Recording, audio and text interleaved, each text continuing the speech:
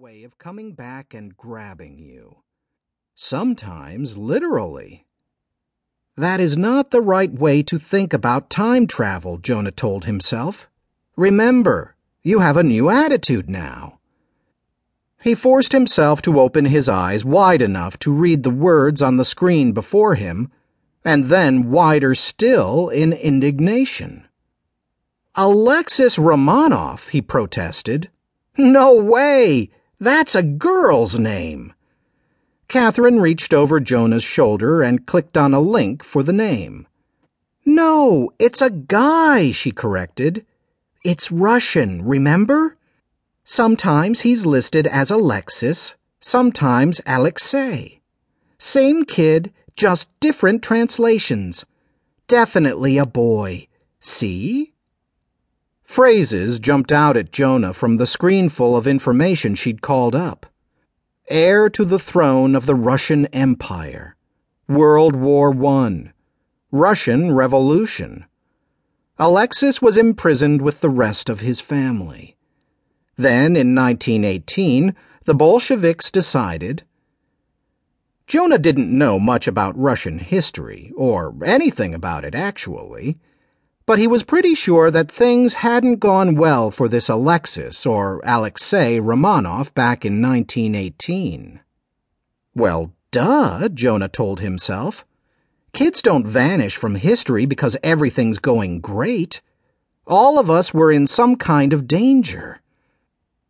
For most of his life, Jonah had believed what his parents believed, that he was a perfectly ordinary kid in a perfectly ordinary family, growing up in a perfectly ordinary Ohio suburb.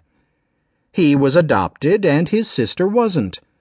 That was the only detail about him that had ever seemed the least bit unusual.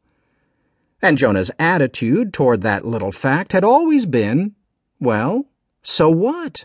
Who cares? Then the mysterious letters had begun arriving, and Jonah had found out that he wasn't an ordinary adoptee. Not at all. Instead, he and 35 other kids were, depending on how you looked at it, either refugees from history or children audaciously stolen from the past. Or both at once. The only reason he and the other kids were growing up now at the start of the 21st century was because their kidnappers had crash-landed in this time period with a plane load of stolen babies. Fearing the wrath of time agents determined to keep history on its original track, the kidnappers had abandoned the babies and run away, vowing to come back for them as soon as they could. At least we got 13 years of happy ignorance before everyone started fighting over us again, Jonah thought. And that wasn't the right way to think either. Ignorance wasn't a good thing. Jonah and Catherine had traveled back and forth through history multiple times in the past few months, repairing time and rescuing other kids endangered by their own time periods. How many times on those trips had ignorance almost gotten someone killed? Let's see. In 1483, 1485, 1600, 1605, 1611, 1903... Jonah had returned from his last trip through time, vowing to face up to even the facts he desperately didn't want to know. Facts like what his original identity in history actually was.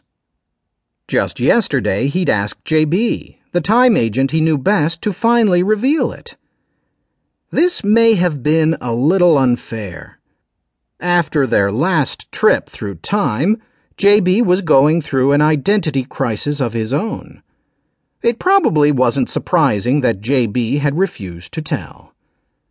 So Jonah had decided to take matters into his own hands. Because you never know, Jonah told himself. You never know when I might be zapped back in time, when I might have to deal with whatever historical mess this Alexis or Alexei Romanov, or whoever I really am, had to deal with. I refuse to take another time travel trip blind.